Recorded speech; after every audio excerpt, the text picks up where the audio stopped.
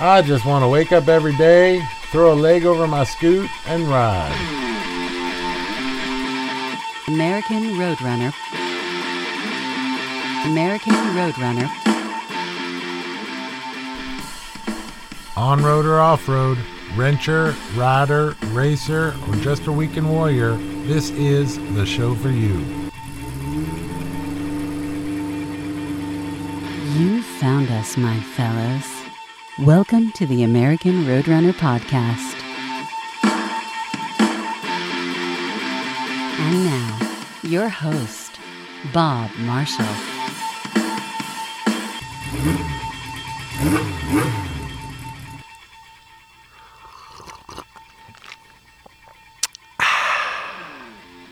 It's that time again, my fellows. Time for another American Roadrunner motorcycle show. We've got sidecars, Pike Peak climbs, and just a cool couple that seem to do a lot together. And yes, as you guessed it, the headlights on a few fellow Ride 1K in a Day riders. These people are awesome. We're going to be putting our headlights on them. Stay clicked in for all the excitement. This is John and Kate plus a few motorcycles. Today, a little excited. It's not every day we get to meet and chat with people who actually get to ride together and use the excuse to get to ride together. You get to go first. State your name. Hey, Johnny Kilmore. That was fast. Yes. Kate, your turn. I'm sorry, state your name. Hi, I'm Kate. Welcome. Glad you guys could make it to the Flying Marshall Laboratory, also known as my living room. Yeah, it's actually pretty cool hearing about it. I'm in the real place. John, believe it or not, ladies and gentlemen, comes from a bit of a background. And by a bit of a background, I mean he's done some exciting things. So we're going to start with a little backstory. John, you have a problem with sidecars and three wheels. Yeah, I mean, I kind of kicked the problem, at least. It became a full-on addiction. Racing was the problem at first. And I did, supermoto and raced the SV650, but ran into some sidecar racers while I was doing that. And the next thing you know, I'm passenger on one of those road racing style sidecars. And do you mean monkey? Yeah, it's also called that. The British folks think that's kind of insulting for some reason. It's insulting to monkeys, I guess. Are you British? No. So you're a monkey. Right? Yeah. Or swinger. A swinger, that's a good one. Yeah, that's another one. I prefer squirrel, honestly, because you're really scrambling around a lot more. Right. More like, I always say like a squirrel on a hot tin roof. It's kind of how it feels. Because you're not really a passenger. That's the official term is passenger, but you're really more like a co-pilot. You cannot ride the bike. It's like a street sidecar you can ride around without a passenger. And you should be careful because it's light on one side. But the race bikes, I mean, like, I take it to go get gas, and it's very difficult to just turn in any direction. Right. So you're absolutely, and then you push them to the limit. You're going 140 miles an hour, sliding around.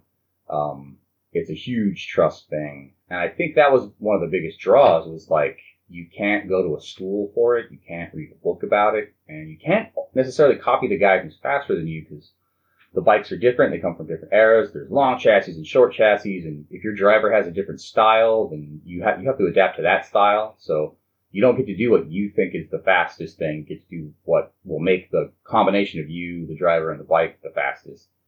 And it's the most physically demanding thing I had ever done, still to this day. And I've done boot camp in the Marines and spent a year in Iraq and 15 minutes on a sidecar, just doing like a 6 or 8 lap sprint. It's just unbelievable. You hit that, like there's the wall you hit when you're running, then you push through the wall. When you're passenger on a sidecar, it's more like you just, by the end of the first lap, you hit the wall, and then you've got 7 more laps to go, and there is no through the wall.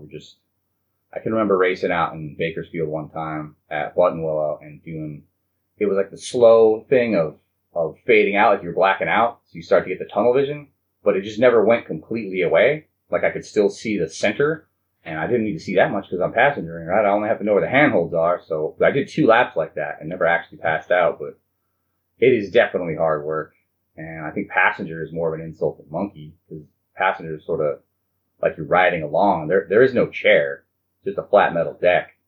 And but eventually I got into driving it, as one does, because it's like, oh, I can go faster than this guy. You should just open the throttle up more, and then you get the handlebars in your hand, and you realize that the whole thing is just completely wound up and out of control. And a lot of people say like, oh, it looks so smooth when you're out there. I'm like, there's nothing smooth about it. If I had a third hand, I could use it to keep the handlebars straight. But again, that was the same draw. You can't go to a school. You can't read a book. It's more like, fighter pilot nowadays has a huge amount of training that they get before they even get into air combat, just to fly the plane and fly in formation and communicate. World War I fighter pilot got a couple hours in the seat, and then you were on your own. There was nothing but hand signals, and you had to keep the thing running while you were in the damn thing because they would break down so often. And sidecars are like that. I think a World War I fighter pilot's running a sidecar racing. It's just, it seems impossible, and yet you do it over and over. Well, like I said, it became an addiction, as things do when you're passionate about them, and it just got to the point where I was the president of the club. I had won a couple championships and taken a bunch of second places and wins, and I was promoting the entire sport, not just myself. And the time I spent in the garage and on the road just was so much more than the time I got to spend on the track. And so last year I got out of it, sold the sidecar, and I had kind of done everything that I could do with road racing sidecars anyways. We've done Pikes Peak 6 times, set the record 3 times. I got to do it while there was still some dirt left. I got to do it when it was all asphalt.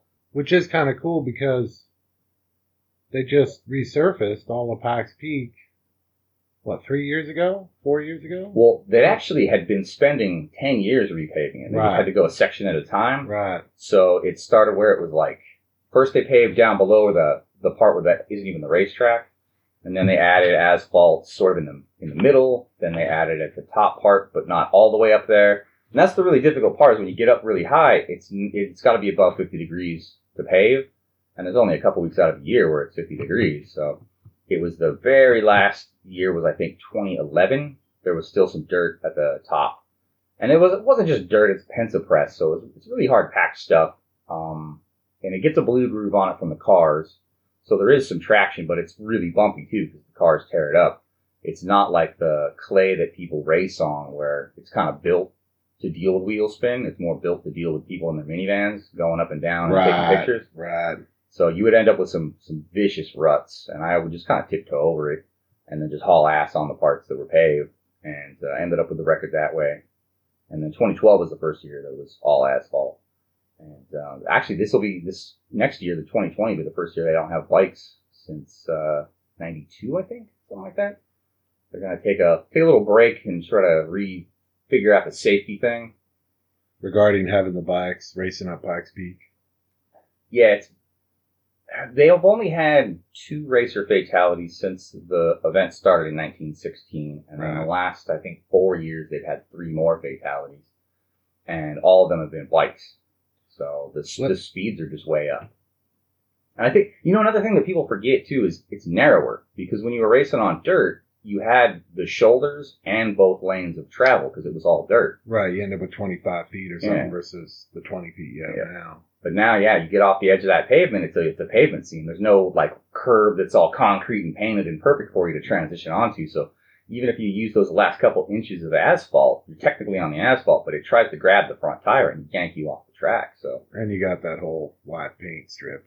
Yeah, the double yellow is, usually the double yellow is not a problem for the sidecar because we're running, car wheels.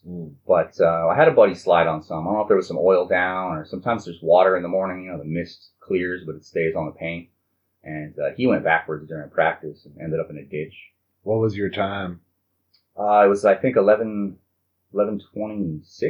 And how far is it from the bottom to the top? Well, the race starts up at the 9-mile mark. It's 12.42 miles. 156 turns for the actual racetrack. So what's that average speed for your best time? I think it's somewhere in the 70 mile an hour range. Wow. 70 or 80 miles an hour. Good for you. Yeah, it's super tight, actually. It's really weird when you road race, you're on 50, 80 foot wide strips of pavement, and you might be going 140, but you would go 150 if you had more horsepower. Because there's not a lot of stuff there, so the sensation of speed goes by. And with Pikes Peak, you never get to run the whole course until race day. Right. So you get to run the bottom, the middle, and the top during practice. And the whole time you're doing that, there's really nobody up there. It's just practice. Right. And so there's a couple hay bales and some trees and a few guardrails. But when you get to the race day, it just becomes this like Technicolor tunnel of human beings right on the edge of the track. And it makes everything feel twice as fast. So you immediately have to recalibrate. And you start just from go. It's timed, one at a time with like a 1 minute interval. Right. So it's not even, the guy with the flag just says go whenever you want to. And when you break the beam, it starts. So cold tires, cold brain, and then immediately you're up to fifth gear. What kind of bike is it? The bike, it's a custom built frame by a guy named Shelbourne in Ireland. It's like a 90s era sidecar. Though back then they were running 600cc motors, but for Pikes Peak it's unlimited. So I had a 1000cc GSXR motor in it. That's a good one. Yeah, the old K6, the 05 and 06s were the really good ones. Yeah. They had a bit of an overbuilt crank and they had more technical savvy. And it was really popular back in the day to use the Bandit motor. It's also popular in drag racing because the bottom end was so overbuilt. You can put a lot of power through it. Since the sidecars have extra weight and they've got more traction so they don't wheelie, you tear up cranks and transmissions a lot. Right. Before you throw a rod because you overdo it on downshift. Because the rear wheel will hop, but on a sidecar it doesn't necessarily want to hop. It'll just snap a chain or throw a rod instead. Yeah, it's a little bit more pressure. Did you get to spectate and enjoy this, Kate? I did. 1 year. 1 year I got to come along. And it's very limited opportunity to see anything from the spectators. So I spent probably 7 or 8 hours just looking at screens and trying to make friends with families that, had their barbecue. Right. And trailers out. So it was a good time, but not as exciting as watching Flat Track or any other of his races. Well, you're right. You bring up a good point about that. I know that's hard land speed racing like I do. The spectators are the best place to be is in the pits, but my crew is back at the starting line, and once I'm a half a mile down course, they can't see me. But like Buttonwillow, you can sit and spectate. How long is the track at Buttonwillow? The one we usually do is about 2.6 miles. Okay. But yeah, it's a course, so it's a circuit. So there's really, it's sort of like a dogleg shape. You can see the entire track. There's a little back section that you might not be able to see because it goes around the pits, but you can basically see all of it. The real problem, I guess, too, is you're pretty far back in road racing. So the sensation of speed is kind of gone unless you're up high. And even then, it's just a bunch of ants running around out there. I have the same thing. One of the things that got me into being a journalist actually was I just wanted the photo pass so I could get on the other side of the catch fence because you needed to be close. There's always 100 feet of gravel and 2 catch fences and you can't see a damn thing. Flat track, I think, is a lot better for that because even if you're in the grandstands, you can see the whole thing. And if it's a short track, you can see them wrestling the bikes and fighting with them. Right. Road racing, it's so much more finesse. You're right on that razor's edge, sliding. But you can't see somebody sliding when they're going 140. But you can easily see somebody sliding sideways at 40 when they're on clay. Right. And you guys, so you got to do some flat tracking as well. Yeah, I mostly covered that stuff. The only one I've done was the Surf City Blitz, which was on asphalt. That was like a little TT course they did. Right. In the Rolling Sands Hooligan Series. Right. And I just did that in the Run What You Brung with I got a little Buell Blast that I bought for like $750 and just rode it down there just because I'm from Huntington Beach and it was a race in Huntington Beach and like I have to do this. So it was only $75 to enter. I was at the Kernville camp out and probably had one too many free them 805s that they were giving out there. Those were good. Yeah. Those were so good. Yeah. We'll step back a minute. This Buell Blast is pretty freaking cool. When I finally got to meet John, he pulled up on this Buell Blast to the Kernville camp out. And this seems way cool. I know we ran 50 miles north up into the hills there, up into, what was that, Ponderosa, that little town that was closed. Yeah, for a wedding. Yeah, that's Whole right. Town. We spent like 2 hours just cruising through the mountains looking for lunch. We never... Yeah. But then we came to that other place, they were closed. Oh, that's hilarious. But I'll tell you, it's dark. cold, wet, stormy night. Even here in Riverside, California, the water's pouring off the house. And these guys pulled up half an hour ago on the same Buell Blast riding 2 up. You guys have my respect. Yeah, that thing suffers, but it's my respect. I mean, I kind of bought it because I just had a standing rule that if I saw a Buell Blast that ran for under $1,000, I would buy it and figure out what to do with it later.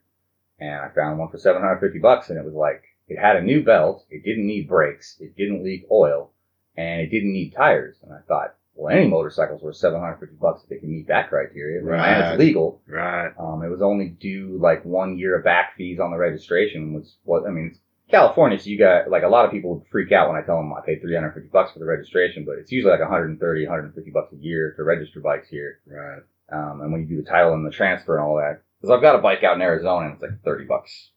Oh yeah, totally different ball game. You did mention journalism. Do you happen to do a little bit of journalism? That's how John and I actually met. Yeah, I don't know if I should call myself a journalist, to be fair, because that's like it's a vocation with a lot of training, but a moto journalist that's the person that writes about motorcycles, and I definitely write about motorcycles. I write about speed in general. Speed on motorcycles.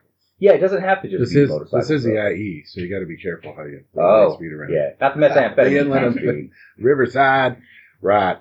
Yeah, and I like to smoke tires more than that. Might keep staying in my head that way. Probably cheaper, too. Yeah, well, it depends on, if you get busted for reckless driving, I guess. Yeah. They're expensive. Yeah, that's true. Currently, you got the Buell Blast. What else do you have in your arson? The only other thing in the stable right now that's running is I got a 01 Yamaha FZ1. I've had that for like 5 years. And it's a fine enough bike, but I needed a one bike to rule them all. I didn't have the space for a bunch of bikes, and I was racing, so I didn't want to play with projects. I was already in the garage working on the race bike, and the FZ1 was like immaculately clean. Had 30,000 miles on it, but it looked brand new, so I got it because it was the right price at the right time.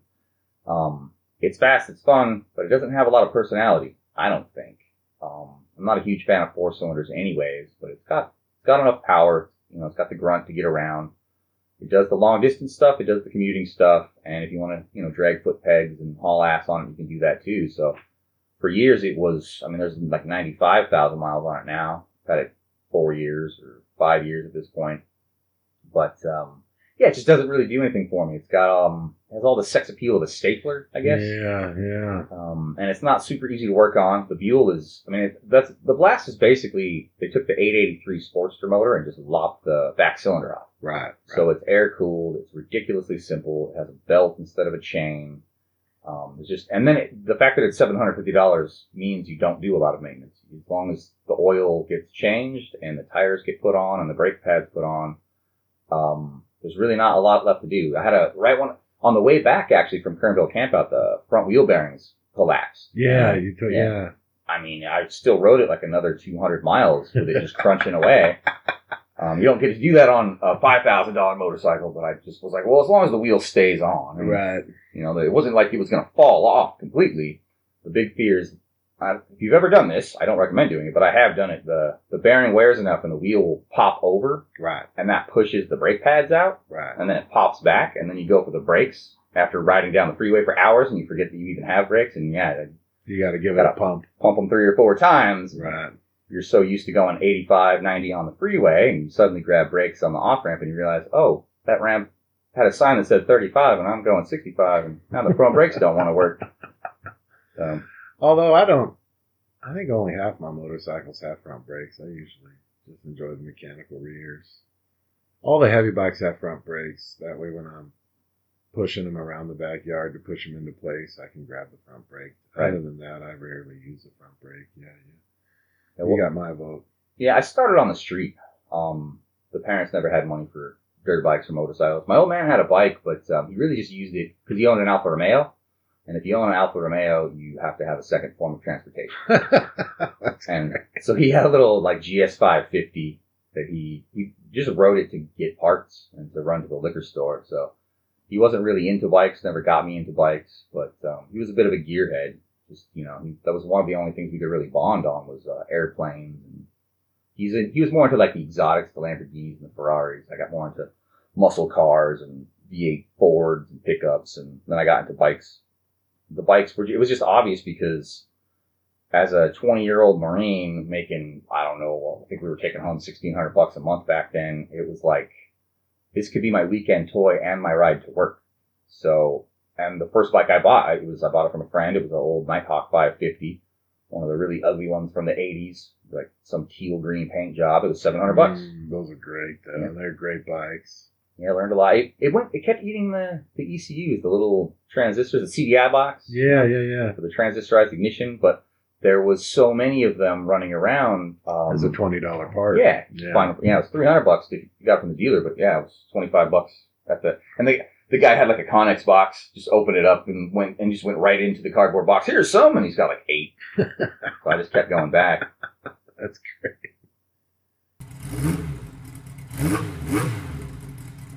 Ever wonder what happened to the music they used to play on the radio?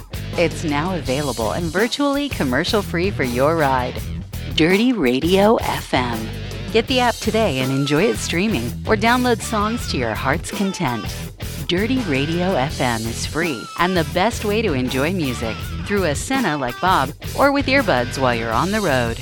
Dirty Radio FM. Get the app today. American Roadrunner brings you a Roadrunner in the Headlight. Let's hope you all have been staying healthy and safe and riding motorcycles at this particular time. I can tell you for myself, I've been out and about a bit, hence why this show might be a week or two late. But let's get to it. Ride 1K in a day. We're going to start with rider 3 of 3 at Mackenzie_G. Crushed the 1K Canadian Loop with the 2 friends, as mentioned in the last show. 1,712 kilometers in 19 hours, 16 minutes. Yes, that's 1,063 miles. It's great to see people wanting to make it happen. It was a fun and challenging task. The weather was fairly mild. However, the wind was quite strong. The ride was great, and they definitely would do it again. Well done. Welcome to the clan. We're ringing bells now. Heads up. Okay, let's get a late submission. This is rider 4 of a ride we did a few shows ago at JR0D37. Knocked out this Ride 1K in a day loop, starting in Southern California and moving up. Clocking 1,012 miles in 17 hours, 12 minutes. They write, do the Ride 1K in a day, they said. It'll be fun, they said. They forgot to mention the near freezing temps, but it was a great blast and got it done in a solid group of guys. The ride kicked off at 3 in the morning and didn't end till 2,300 hours. An experience for the books. Next one up on the gram at Krusty Creations. This has got to be a record for the latest entry on when they did the ride. Maybe they get a few more You Don't Ride patches. Got him at 1,020 miles in 19 hours, 9 minutes. The story goes, he'd been wanting to ride 1,000 miles since he first heard about it a few years ago. When my barber was setting up a group, I jumped in. The day before the ride, 3 people canceled. My buddy's clutch went out and the last couple made other plans. I decided to screw it. I was going. Left the first gas station at around 5 a.m. and headed north out of Riverside. That might be where I am. Up to 395, round and about. All an average of 6,000 feet up to 8,000 feet into the snow line. Always rolling 15 miles above the speed limit. Took the 99 down, made it all happen, got the 5 home.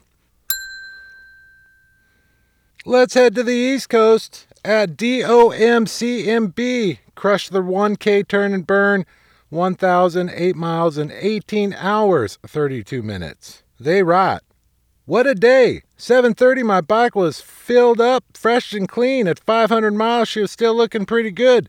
Juju was perfect, but then bam! While I stood in a lot of Coco's Beach Harley Davidson, a guy on his bike gets whacked by a Camaro. I literally saw it right after giving my wife the I'm good call. Needless to say, made it all happen. A little bit of rain, Florida, Georgia. After about 50 miles, that quit. Had a great time. Got back to the garage about 2 a.m., washed down the 1K with a beer, and absorbed just how awesome a machine my bike is. Well done. Next one, at ramblin.matt, 1,019 miles in 22 hours, 27 minutes. He needed 2 maps due to a tow from Baker, California to Las Vegas. They all left in the morning, made it all happen. Get up, he has a bad tire on the Buell. Needless to say, he had to get a tow, get a new tire, and then he had only 10 hours to do the last 500 miles. Headed straight home down the I-15, made it all happen from SoCal and a nice little loop around. Congratulations, Ramblin.Matt. Welcome to the gang. And don't forget, you can catch all this on the gram, ride1k_in_a_day. This man, RHETTISADLAR, is our 2019 record holder for fastest time in 1K at 13 hours and most miles under 24 hours at 16:23. That's 1,623 miles in less than 24 hours. He came back for a much more leisure ride this year, 1K in 18 hours, 32 minutes. He writes, after monitoring weather for a week, Mike and I made it official the morning before with a text, let's roll. The next morning, 3 a.m., another text, looking like we might stay dry if we can get to KC early. And by KC, they mean Kansas City, with the usual of dodging weather, good spirits, making it all happen, missing an exit or two, turning down the highway, getting fuel, all the good things. 1,000-mile post beer included. Another ride, 1K in the books. Well done again. Let's get back to the road with Bob Marshall and the American Roadrunner Podcast. Kate, let's start at the beginning. Okay. How did the two-wheel magic of your life happen for you?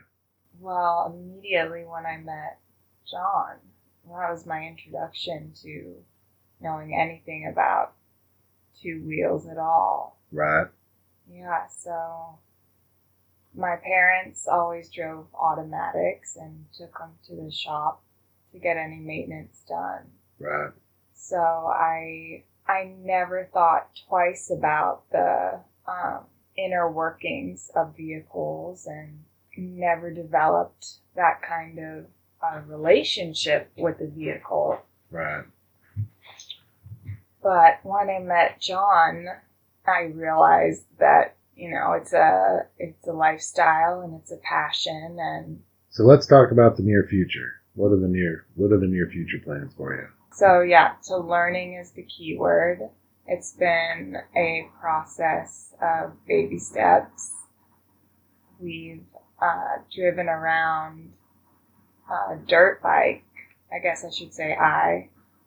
But it feels like we, because he's kind of coaching me on the gear shifts and it's just a whole new way of looking at operating a vehicle. And I'm not an extremely cautious person in most areas of my life. Sure. But when it comes to riding a bike, I do feel like I want to be careful. It's a big machine and it's loud. Yeah? Yeah. So it's, it kind of throws me. I apologize. My damn coffee maker. Every freaking show that coffee maker has to chime in. You can get a sponsorship from the coffee maker company and then just leave the beats in. Man, my Mr. Coffee is... And honestly, I leave it in. I think I've gotten a few comments. People are excited to hear from my coffee maker on the damn show. So forgive the interruption. We got a live remote interview happening in the kitchen. That's right. What do you have to say, coffee maker? Bubble, bubble, bubble, bubble. Percolate, percolate. This is gasoline and coffee. Enjoy. So the idea is you enjoy riding Piloteer. It's called Piloteer, by the way. Piloteer, I've never heard that. That's okay. I currently hold the record for Piloteer, riding on the back as a Piloteer. And because I hold the record, I get to refer to it as Piloteer. Sounds more distinguished. I think so. So you're going Pilottier. You got plans to travel soon. Yes. Let's hear the plans. Well, they are evolving. I love that.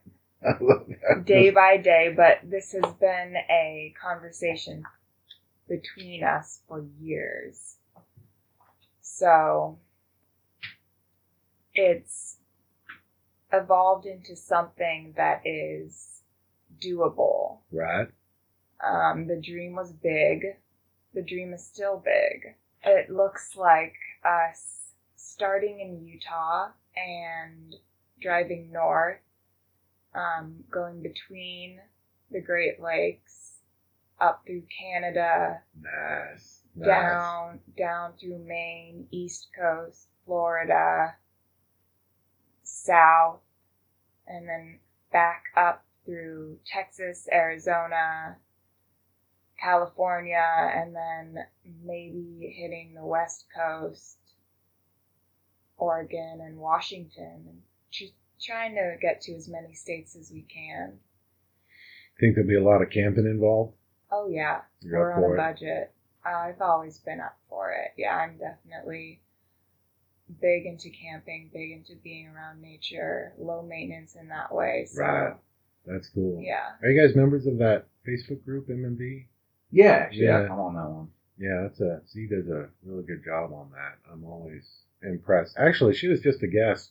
But I tell you what, it's real impressive how, I mean, I'll stop at a rest stop and grab a few hours and crash next to the back. But boy, these guys are really a step above what I'm doing.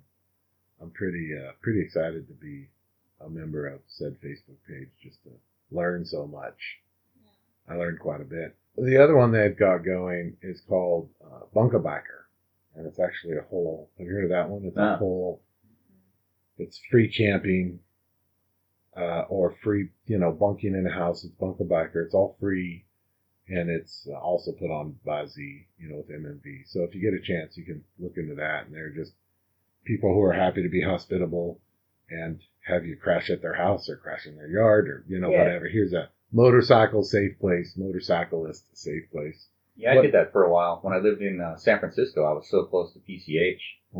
ADV Rider, the huge website. They've got they've got like I can't remember what it's called anymore. I think it's called the Tent Space Thread. And it's basically just a Google map, and you can put your, they don't put your exact address on it, but they put the area that you're at. And then you just put a post. So if they click on your thing on the map, it opens your post and it says, what you have available. Some people it's, just camp in the backyard. Some people, they have we had a futon and I had a garage because I had the race bike. So yeah, it was really cool. I never actually used it on a road trip, but I had so many people that were coming up, like they were doing the Tierra del Fuego to Prudhoe Bay. Right. And they'd stop in San Francisco. And since I was right on Pacific Coast Highway, through the summer, I remember, I can't remember the guy's name, but he was a Italian guy who lived in Australia and had 3 or 4 months off from work. I can't remember if he did offshore stuff or engineering, something. And so they were just off because of the weather. And so he shipped his bike from Australia to Tierra del Fuego and was riding up.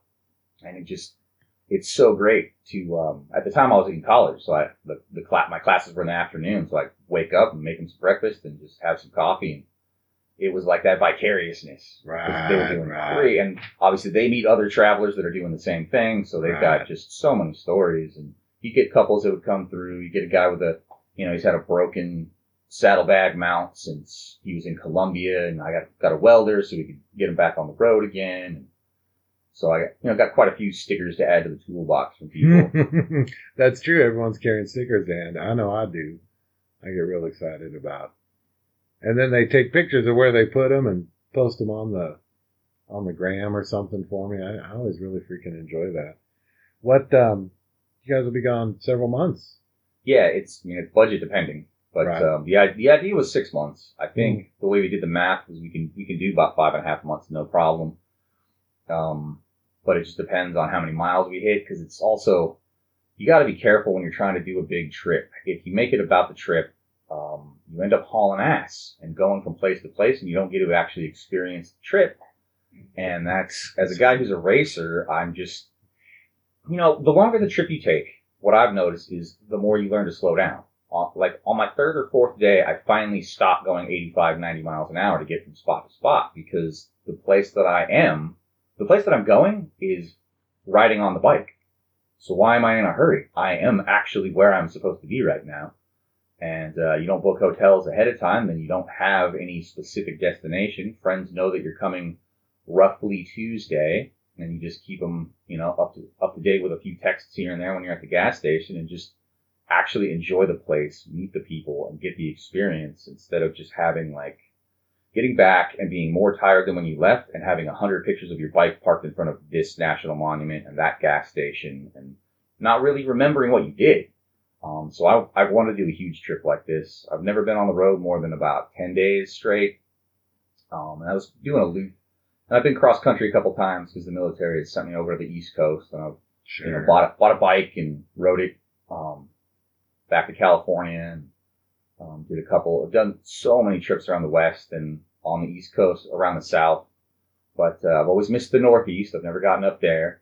And despite living in California for so long, I've always gone somewhere. I've got friends in Arizona, friends in Nevada, friends in Colorado, so I still haven't been up to Oregon or Washington except to race. I was towing the trailer up the I-5. Right. And I got to go to Portland, but I really spent the entire time in the paddock hanging out with the same guys that I do at every racetrack. So I really want to spend some time in not just the coast either. People forget there's a desert. People think of Oregon and Washington as like snow and clouds and, rain and green, but it's all desert, the whole inside. They're pretty wide open and empty states, but it's not as wide open and, it's not as vicious a desert as the Mojave. Oh, sure, or Arizona or any of those. Yeah. No, I've gotten to check out a few of them. It is always amazing.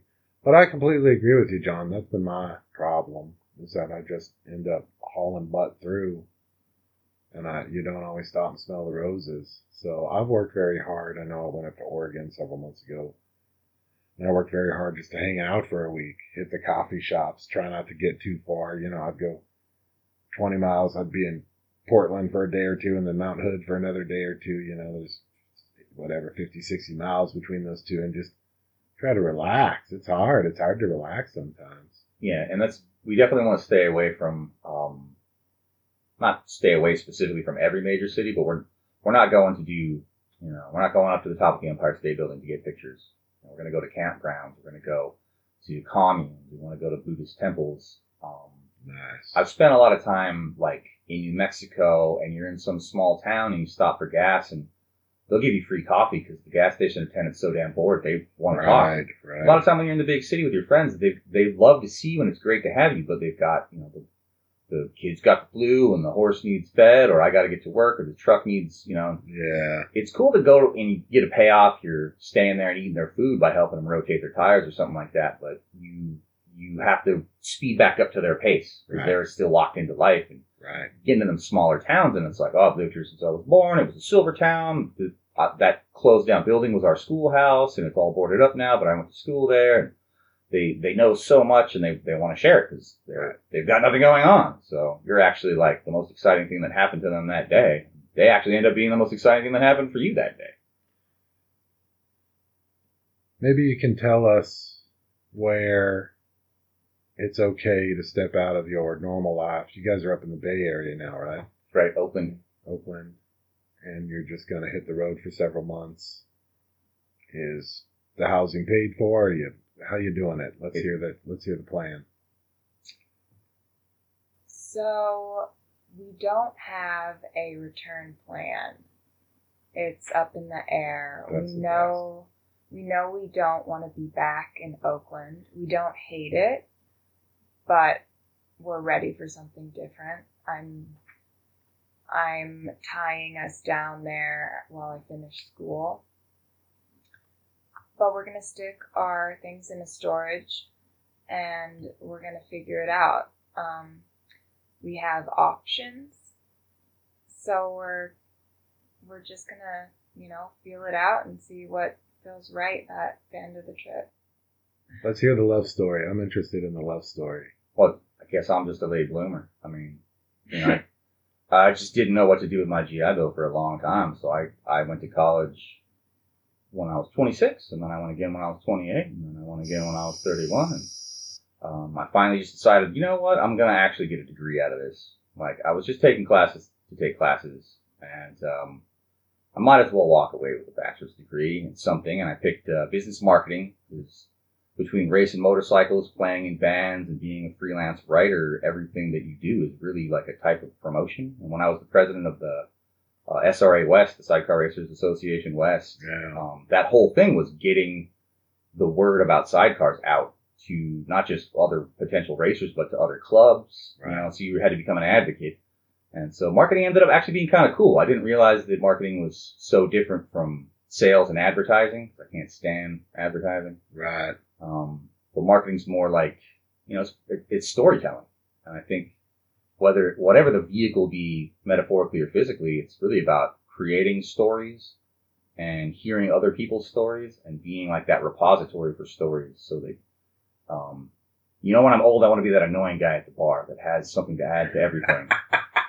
I'm kind of already like that now anyways. Oh, that's great. And this is how you guys met.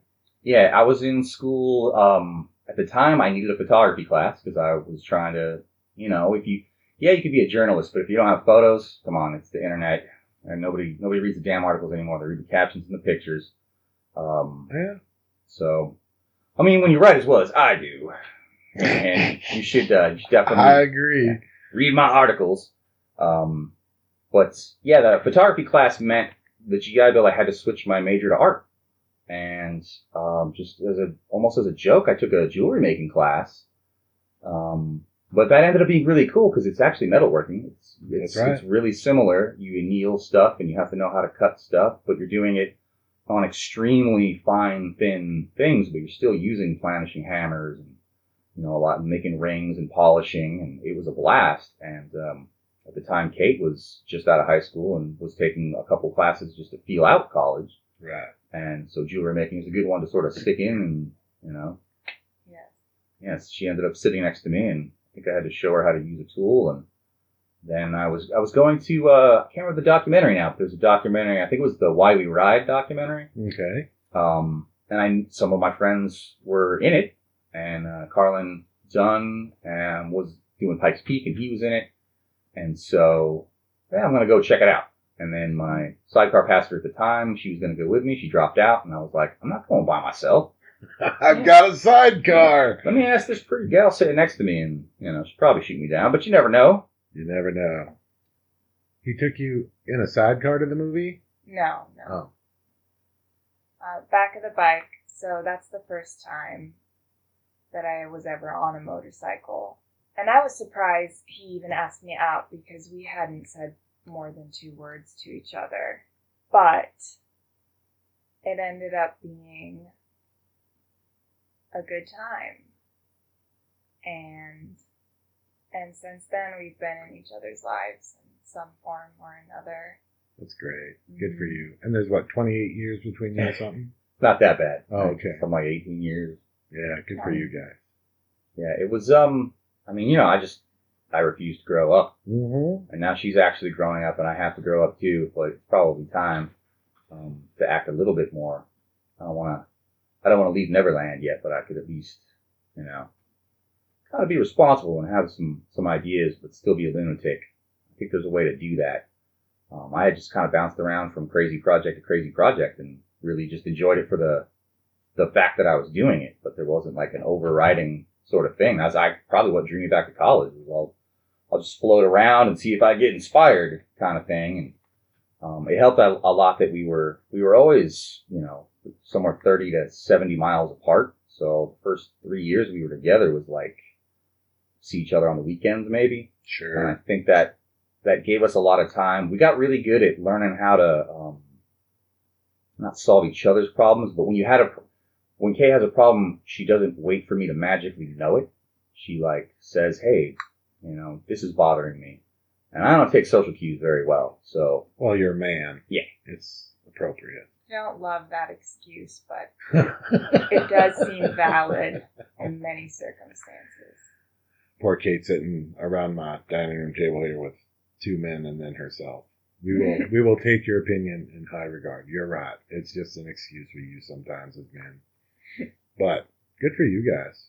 Yeah, I think that's kind of what I mean by growing up isn't, getting a job in a cubicle and a 401k. It's more like being responsible for the missteps that I take as a person.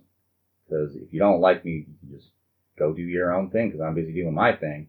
And that, I admire that in people. And that was me to a T for many a year. But there's also, you could also, if people keep having the same problem with you over and over, it might actually be you. It might not be the whole world just gets you wrong. And I had that realization about myself, I think, through Kate having the same constant complaint. And she explained it to me 10 different ways. And, on the 11th way, I was like, you know what? You're right. Like, I really need to watch. I need to watch myself on that. And I've grown up, I think, a lot as a person because of being responsible for only yourself and not particularly caring. As long as there's not holes in your shoes, you're happy.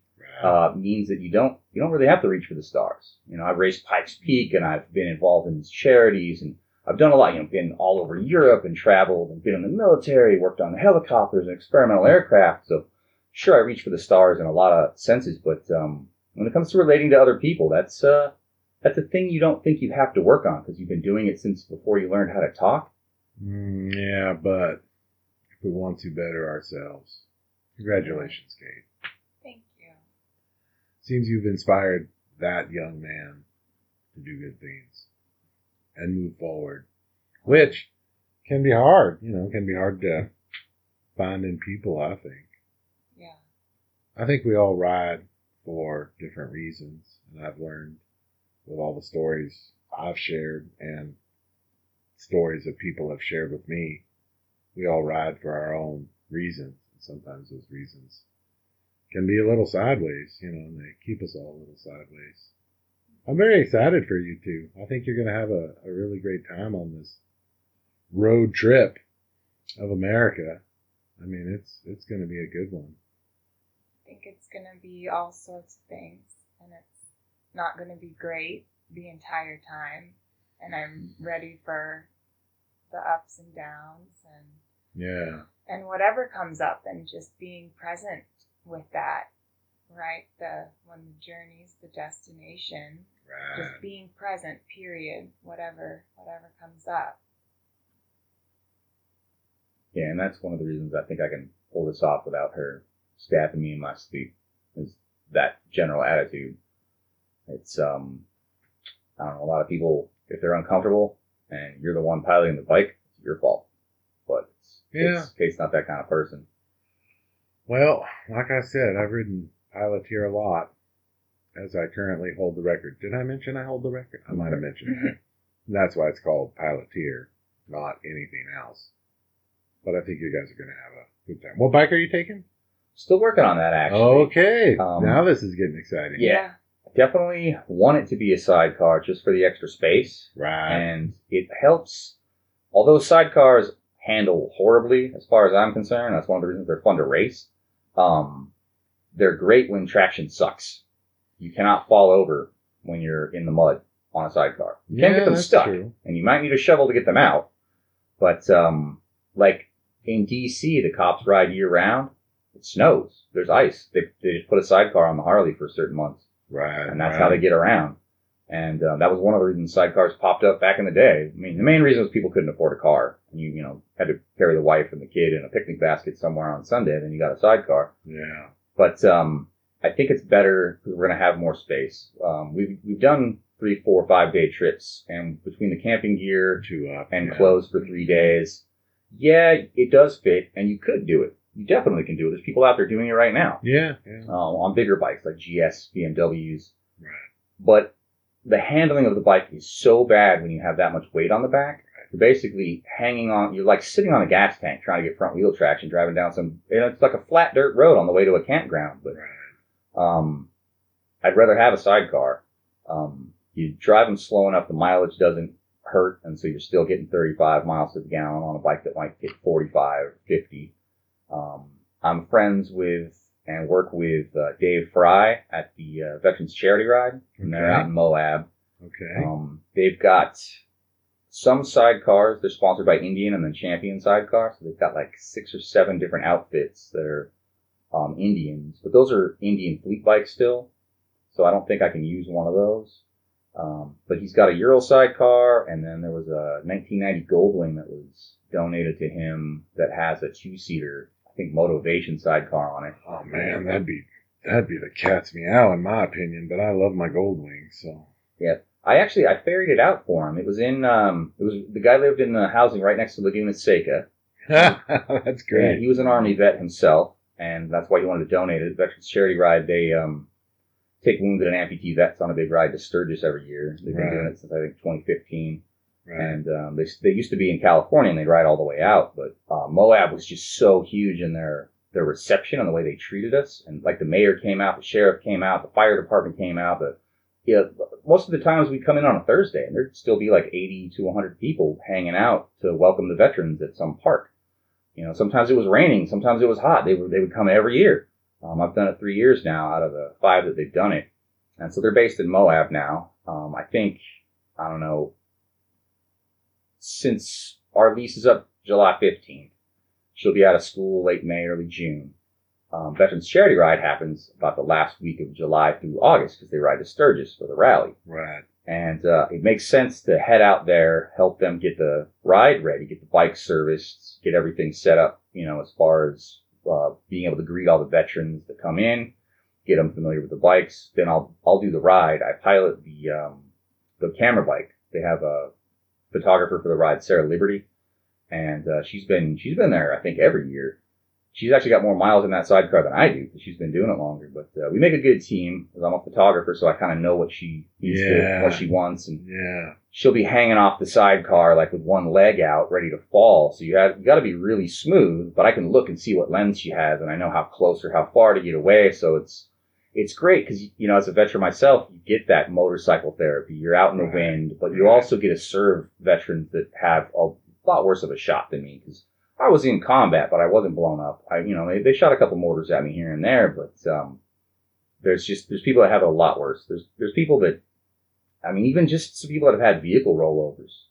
A lot of the people that an IED went off and it blew up their truck, but they were completely okay. They weren't actually completely okay. If you're blown into the air by an explosion, it compresses your spine. Right. And you definitely get a TBI from the concussion, and you're probably going to get permanent hearing loss. Some of the guys lost their lower legs just slowly because the spine damage just kept accumulating, and scar tissue eventually made them over the years. And these guys can hop on and ride a sidecar because we've got ones that have the rear brakes just moved over, so it's like a bicycle, front brake where the clutch is. Oh, sure, yeah. And then Recluse sponsors them, has those centrifugal clutches, and then just a hand shifter, and they can ride them around. It's got a sidecar. A lot of the guys are single amputees, and they'll be missing one leg, but they can still balance the bike. And, even though those Indians are heavy, the weight's real low, so it's pretty easy to keep them front and center, with the rubber side down. So we'll probably take off for the trip, either from Moab when we bring the bikes back, or maybe just straight from Sturgis. And that's why I kind of want to do it clockwise because it'll still be summer. Canada will be warmer. And then by the time we get down into Florida, it'll still be decent. And I hope we are able to get up into Colorado before the snow comes in, but you never know with that one. That'll kind of dictate where we finish off, but I definitely want it to be more than, it's not just a vacation. I think it's an exploration into yourself, and I definitely want that to translate past me. We got plans to write a book and all that, but at the same time, no matter how good you are when you're writing a book, you're really, it's a fairly egotistical thing. You're writing about yourself. Extremely selfish. Yeah. So we're still working with the concept right now, but just an issue that is not just a veteran issue, but is a human issue is loneliness, and that eventually leads to depression and suicide.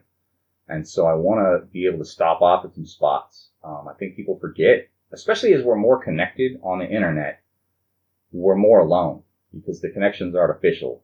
That people check up on you by sending you a private message and say, "Are you okay?" That's not going to help a depressed person. Right. And it's the human contact we have on the day to day. Because I know times in my life where it didn't particularly matter if I lived or died, and I'm probably still alive because it didn't matter if I lived or died. So why bother killing myself? I was that lazy and that depressed. And I want to be able to raise awareness because we don't talk about loneliness. Suicide's a thing we can deal with. It's even like a medical problem. People treat it like it's a psychiatric condition. If you have suicidal thoughts, you can take a pill, you can talk to someone. But loneliness affects a lot of people. It's sort of like the working poor.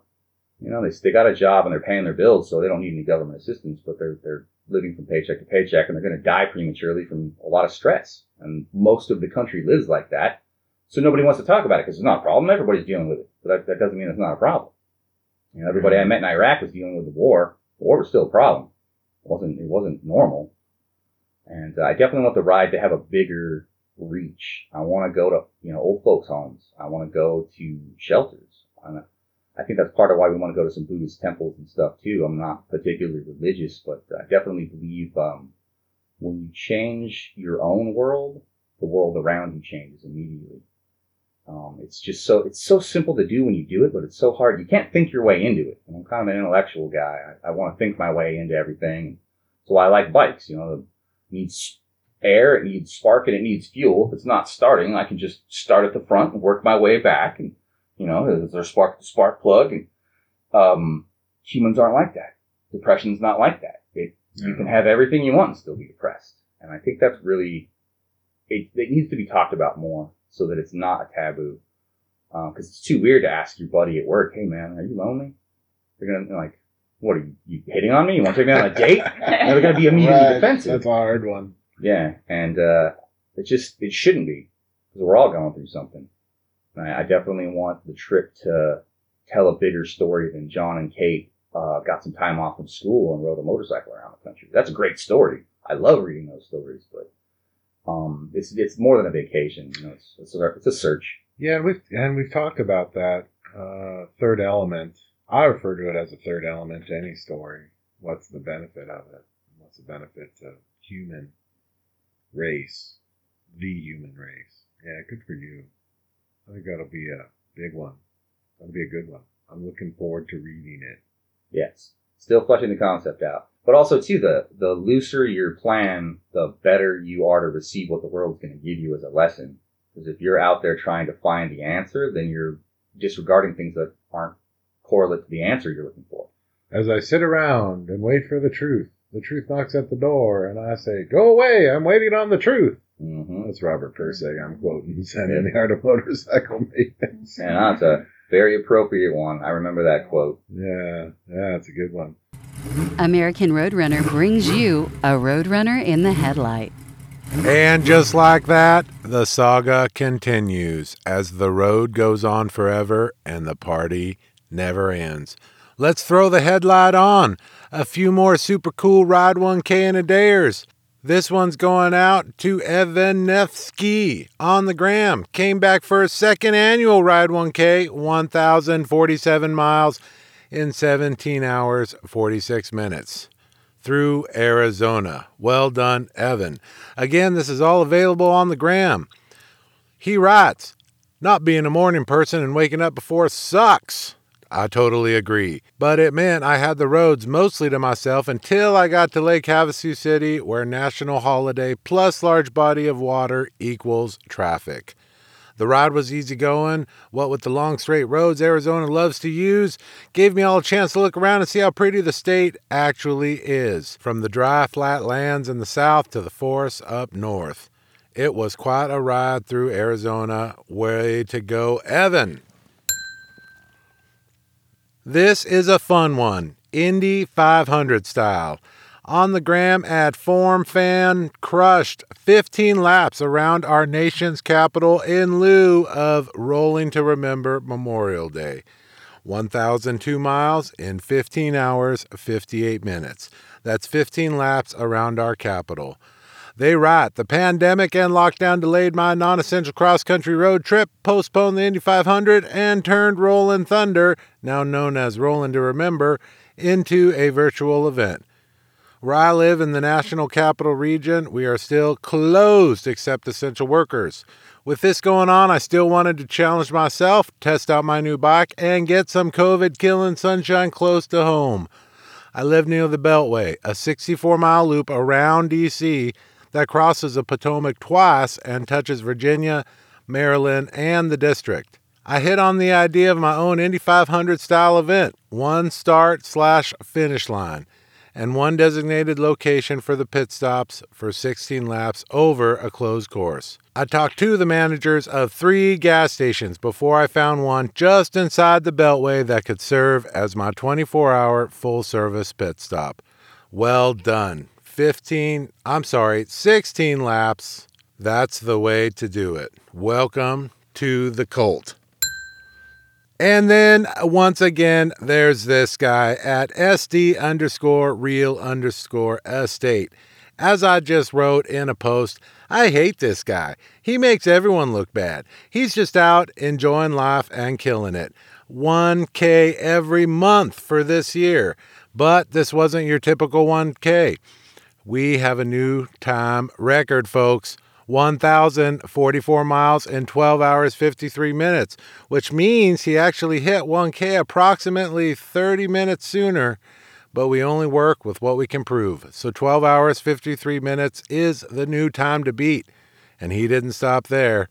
He kept going with 1,570 miles in 21 hours, 44 minutes. Let's hear what Mr. San Diego Real Estate has to say. I'm not exactly sure how the conversation went down, but I was having a beer and called a friend in Oklahoma who said his local bars were open. I was whining that I hadn't been in a bar in months, and he suggested I come out. A few days later, I was on the road.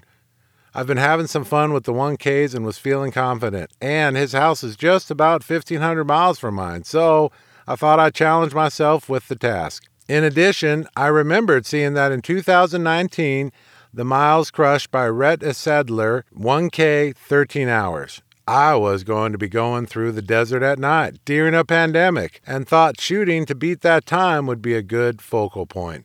That and 1,500 miles felt a little daunting. I definitely wanted to knock out the first 1,000 as quickly as possible. Sitting on the bike, I was calculating my time. 12:30 might be possible. As usual, though, the road always has a few curveballs. At Gila Bend, I was low on fuel, but thought for sure there would be another stop soon. Just a few miles past the exit, I see next service 60 miles. Dun dun dun. Had to backtrack for fuel, which cost me some time. Next, I pulled off somewhere in the middle of the night in New Mexico, and the fuel pump didn't work. More precious minutes wasted. I started to think hitting the 13-hour mark was going to be out of reach, but right about then, a Lincoln Navigator blew by me, and I thought, what the hell? If he's going to lead the way, I'll just tag along. I thought if I could ride his tail for an hour or so, it might just make up enough time to put 13 back in reach. I was able to hang with him for about 90 minutes before he finally just kept creeping away. I knew I could catch him, but if I were to get pulled over, I would definitely lose too much time. The bar was indeed open. Needless to say, we're all pretty excited. Well done, sir. Congratulations. Killing it as you like your life. 1K every month. Okay, let's get the details. This is 5 friends crushing a 1K loop in the South. And by South, I mean somewhere around Alabama, Georgia, and the like. So, here's how it goes. 1,036 miles in 19 hours, 22 minutes. Now, all their times and mileage, it's all going to be just a little different because of fuel stops and times and stuff, but all for the joy of riding and to support some of their favorite small businesses during these tough times. Between the 5 friends, it goes something like this. This ride started as a conversation on a New Year's Day ride out. We have a core group of riders that started a group called Rebar. Re as in redo, and bar as in BMW ADV riders.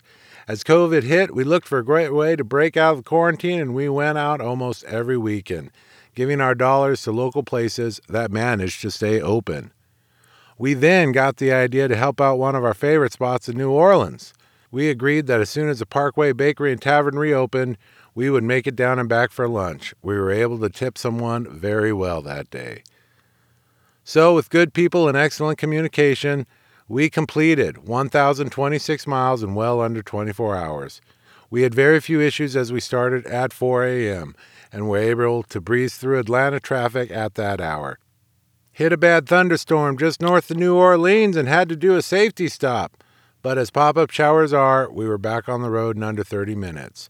We were not able to get table service and had to eat standing up, so we left way ahead of our schedule. The afternoon heat took a toll, and we needed to add an extra stop to hydrate. Once we hit I-20 in Mississippi, it was smooth sailing and beef jerky all the way home to complete our ride. Bathrooms were closed and lack of table service. This pushed us way ahead of schedule, but I never felt better when we finished. Absolutely. Scott 1200 GSA, welcome. Let's get to one of my favorites, one of my old dearest friends here in Southern California, Miss Becky Tarts, under TIGRBKY on the gram. She came back for her 4th annual Ride 1K, this time with a few friends. For this one, we clocked our 1,057 miles in 22 hours, 17 minutes. Nice ride, Becky. Look forward to seeing you again next year. She writes, my girl at Netters_Soul_Shines told me she was headed to a gathering hosted by the Ladies Lubbock, and I knew from experience that it was a 1,000-mile ride. After a few months of quarantine, we were both ready to hit the open road, so I invited myself along. Inland Empire lead us social media sites and made it an open invite. More than a few people claimed they were up for the challenge. 5 girls actually started out. Kickstands up 3 a.m. is always a make it or break it time, and by the time we reached Phoenix, 2 decided it wasn't going to happen, lack of sleep and heat. Myself, Annette, and Baxter Postures pushed forward. I'm not going to lie, it was hot, but we made it. Taking I-10 to Las Cruces and then heading diagonally through the white sands of Roswell was our route. The last 150 miles are always the worst, but we managed and we came in under time. All in all, it was a great start to an amazing weekend with our new friends, and I look forward to picking up this challenge next year again. Well done, Becky, Annette, and Inland Empire lead us friends alike. Congratulations, ladies. You rock. Next time on the American Roadrunner Motorcycle Show, you will hear Part 2, John and Kate plus motorcycle. It's going to get real exciting, and of course, we will have more headlights on Ride 1K in a Day riders. Enjoy them and their stories. Check them out on the gram at Ride 1K in a Day. Check us out on the gram, American Roadrunner. The website, AmericanRoadrunnerTheBook.com. Find the book anywhere. Find this show anywhere. Recommend it to a friend. And as always, be good to yourself and enjoy your road, my fellows. American Roadrunner. American Roadrunner. American Roadrunner. American Roadrunner. All I want is a machine between my legs and an open highway. Music for the American Roadrunner podcast is brought to you by Meek. The American Roadrunner podcast is an ARR production. Keep up with Bob Marshall and his adventures and stories from the road at AmericanRoadrunnerTheBook.com, American Roadrunner on Facebook, Instagram, and Twitter. And don't forget to check us out on YouTube. We'll see you on the road.